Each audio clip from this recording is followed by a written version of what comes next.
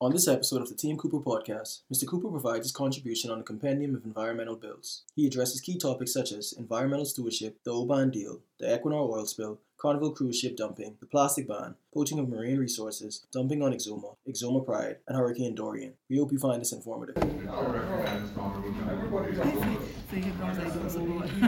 Thank you very much. Thank you very much, Mr. Speaker.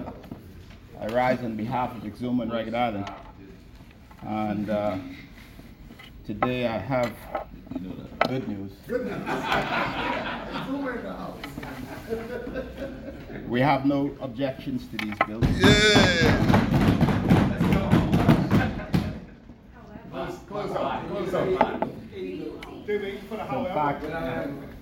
fact, Mr. Speaker, we support any initiative that protects the environment and the resources that God has gifted us for the enjoyment and for the preservation for future generations. Mr. Speaker, I believe that after our people, our environment is our most precious resource. I always like to tell everyone who care to listen that Forbes Hill, Little Exuma, is perhaps the most magnificent place on earth. And the island of Exuma has the most beautiful beaches and waters in the Commonwealth of the Bahamas. Second only to Hawaii. And perhaps in the world. There is no coincidence. There's no coincidence that Exuma is home and playground to perhaps more billionaires per capita than anywhere else in the world. Question that too. There is no direct correlation. In fact, there is a direct correlation between the success of the Exumas. There's a direct correlation between our way of life in the Exumas and its pristine environment. There is a direct link between our environment and the ability for Musha Key resorts, for example, to have a rack rate of $57,000 per night. There is a connection between our success and our environment. So when we say that we have limited natural resources, we must reflect on what we do have and the need for its protection. The Jumento Keys of Ragged Islands, of which Ragged Island is a part, is beautiful as well. It's no competition, Mr. Speaker, but indeed all of our country has a God-given beauty that we must protect. Yes.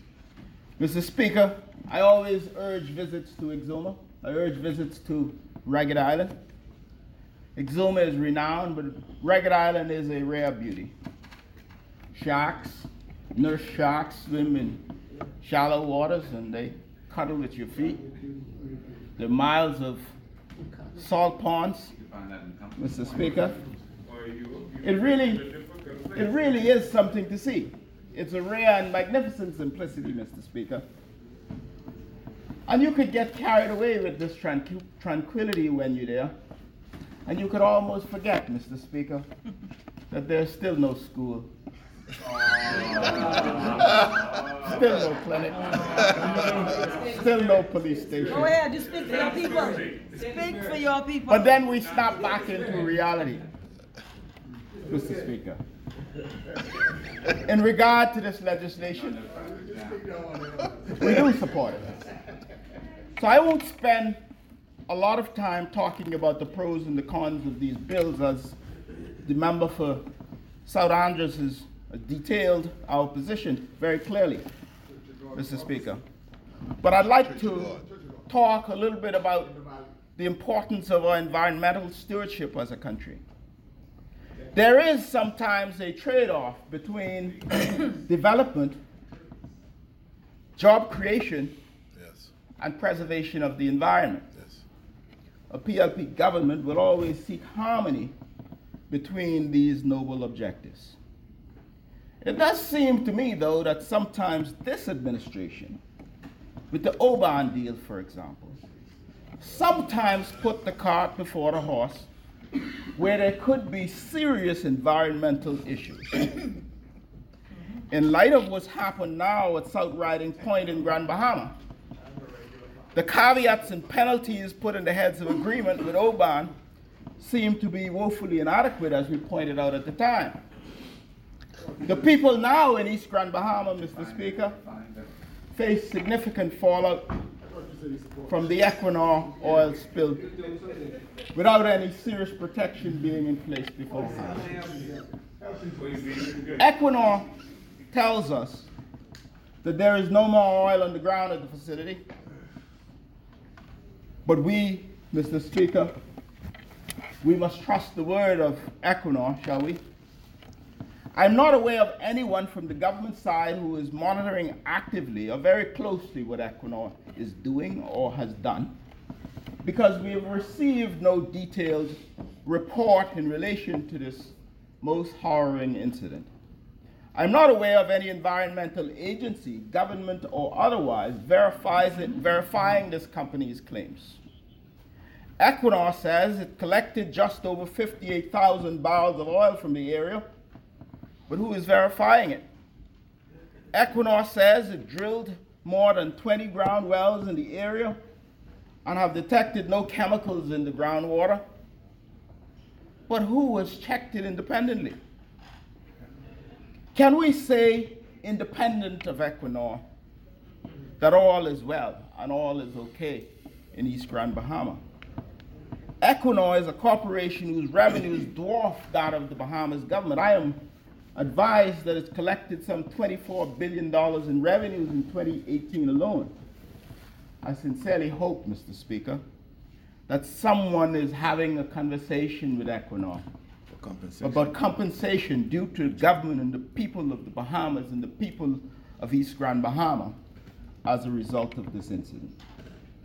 Perhaps we should have this tested and monitored on our behalf by an expert international independent firm with experience and expertise in these matters, Mr. Speaker. I often find that we are perhaps too reactive as a country. True. Particularly with this administration, Mr. Speaker. The government learns of the Carnival cruise ship dumping in our beautiful waters nearly 500,000 gallons of sewage, black water dumped in our pristine sea, and we learn about it through a U.S. court. A U.S. court fines the cruise line $40 million. They settle, I believe, for $20 million. And I assume that goes to the U.S. Treasury. What do we get in the Bahamas? Dirty water. What is quite ironic from a tourism partner that brings its guests to the Bahamas to enjoy the beauty of our waters is that they chose to dump dirty, blackened water into our environment, where they bring their guests and our guests to enjoy the pristine environment of our country. Very sad indeed.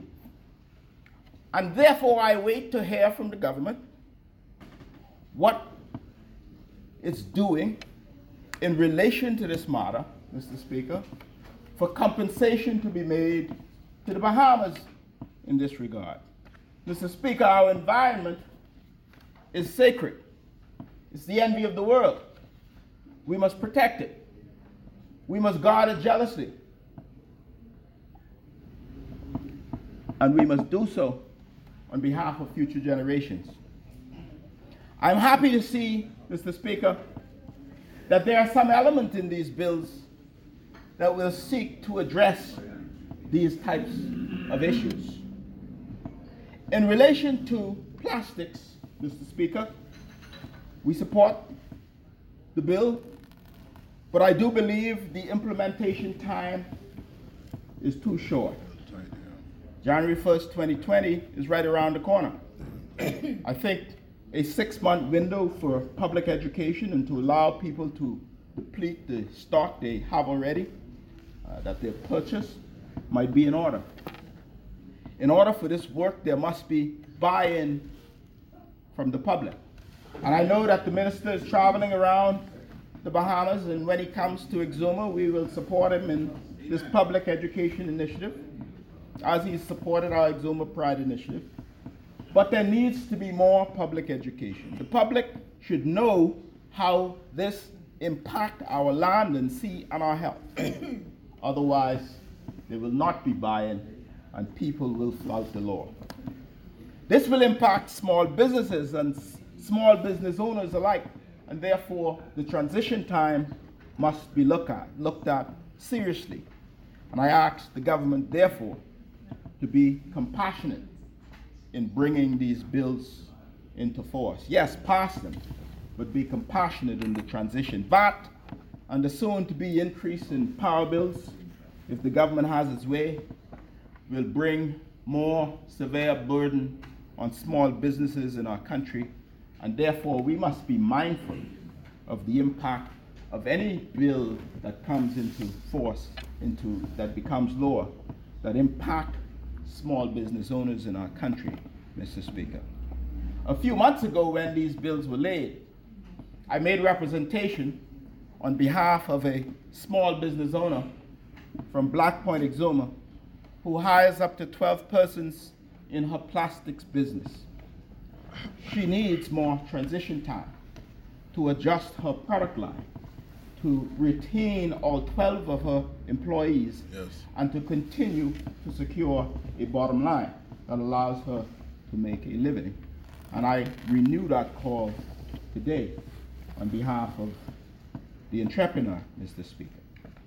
Then there is time to set up the framework, time to set up the personnel for these enabling structures to ensure compliance, to ensure that we have the framework in place to monitor and enforce legislation that we bring into force.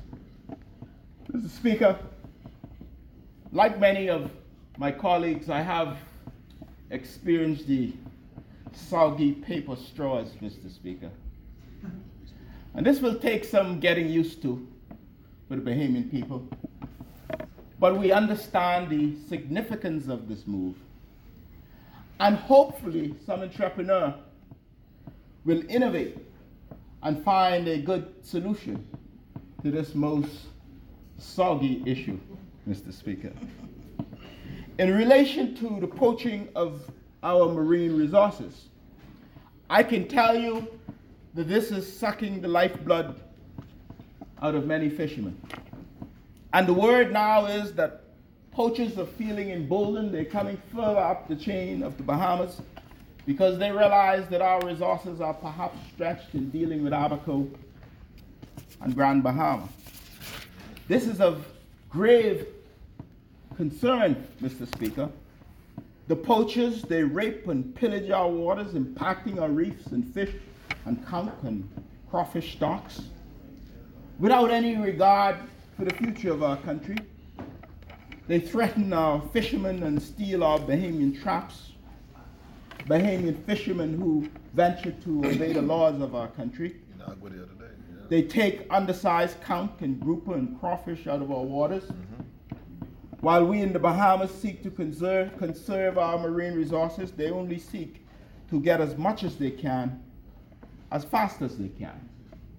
And I urge the government and the Ministry of National Security to do as much as they can with the use of the technology available, with the use of drone technology, with the use of the equipment of the Royal Bahamas Defense Force, with the use of fishery officers across our Bahamas, to do more to protect our resources, not just for the fishing industry, but for future generations. I read today about poachers being fined $3,000 who had taken thousands of pounds of fish caught illegally in our waters.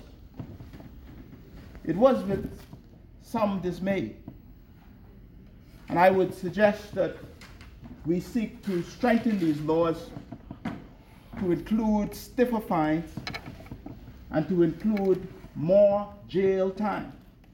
jail time for poachers who come to our country, who fish indiscriminately, who breach our borders, and recklessly take and take and take. It's most distressing. If we jail them, the message would go back and they would be less likely to return. And that is what we must do. In relation to dumping on Exuma, Mr. Speaker, you heard me talk of the pristine beauty, but this sailing capital and this boating mecca is not without its environmental challenges. As it stands, we have a vexing problem with boaters who indiscriminately pump their sewer into the world-renowned Elizabeth Harbor. And I've spoken with the member for Long Island, who is the executive chairman for the Water and Sewage Corporation in this matter, and he's agreed to work along with me. There's a sewage collection and treatment facility near the naval base, near Georgetown, that needs to be reactivated. Long Island has agreed a visit to Exuma, and I look forward to welcoming him and his team. I'm also hoping to have the fish fry tied into the pumping station to avoid other environmental health concerns that may be on the horizon. Further, Mr. Speaker, at the fish fry, we have derelict barges that have been abandoned for quite some time. And I asked the ministry and the Minister of Transport, the Minister of the Environment, to look into these issues. And I asked that we enforce the environmental laws that we have on the books already to ensure that whoever left those barges there and anywhere else across our country, Yes. they be brought to justice and they suffer appropriate penalties. Again, there's no sense making laws if we're not prepared to enforce them. Mr. Speaker, I congratulate the Bahamas National Trust for its work. I thank them for their continued presence in Exuma and their outposts in the Exuma Land and Sea Park. We congratulate REEF, we congratulate the Exuma Foundation and many other non-profit entities who made it their solemn mission to support and protect our environment. For my part, I'm seeking to coalesce Exuma residents to support our Exuma Pride initiative that we have started a year ago, where I've donated my parliamentary salary. I thank the many volunteers, including Reginald Smith, Sheila Moss, Cleo Turnquest, Dawn Roll, Kendall McPhee, and countless other Exumian residents like Catherine Booker, who give of their time. In addition to education and awareness beginning in our schools, the Exuma Pride Initiative, with support of the community and support of our donors, we are working to make tangible improvements to the aesthetics of Exuma, including manicuring our curbsides, securing beach accesses with the support of the appropriate authorities, removing derelict vehicles, again with the support of the appropriate authorities, implementing and installing restroom on busy public beaches, including the world-renowned Tropic of Cancer Beach in Little Exuma, and the creation of parks and playgrounds, and the preservation and restoration of Lake Victoria, the reopening of Chimphorn, and many other projects to come. This is what we're doing in our Exuma Pride initiative. We get no support from Beaches and Parks Authority. We get very little support from the Ministry of the Environment, but I am confident that better days are ahead, and we will in the future receive more support from the government on these issues and more money. I have often said in this place that local government who try very hard to manage our island is woefully underfunded. Yes. And we need more funding for local government. They try their best. Yes. We need more funding for the family islands in general, Yes. from the Ministry of the Environment, to ensure that we maintain the environments of our most pristine family islands. The management of the existing docks in Georgetown, Mr. Speaker, needs more attention. And the ultimate relocation is key to the sustainable transformation of our town center and the renewing of the town of Georgetown into a very eco-friendly heritage historic town on our beloved island. Mr. Speaker, Hurricane Dorian has changed the environmental paradigm in our country. The struggles of the aftermath raise many questions and opportunities as to how we develop our country. From the troubling issues of climate change to addressing the issues head on with the international community and doing all we can locally to give our support to this most vexing global crisis. From adjusting our own practices, including the elimination of the use of bunker C fuel at BPL, and we will have occasion to discuss BPL, no doubt, very soon, to how we collect our garbage, to how we manage our waste. From how and where we build airports, to how we engage and monitor and oversee our partners like the Grand Bahama Port Authority, our partners like Hutchinson, our partners like Carnival.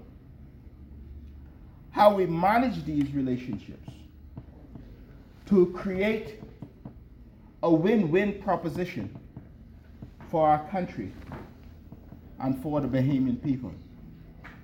How we create climate resilient buildings and communities. How we create responsible and sustainable development. As we create jobs and we create opportunities, how we at the same time preserve our gifted environmental heritage to our future generations. So I say, as we contemplate these new environmental laws, we trust that even in this very early stage of their imminent passing, that we review them in the context of the aftermath of Hurricane Dorian, and may the lessons of this most significant natural disaster in our history not be wasted. Mr. Speaker, I am most grateful to speak on behalf of the resilient people of the Exumas and the forgotten people of Ragged Island. Thank you very much. If you enjoyed this podcast, feel free to subscribe and share with anyone you know.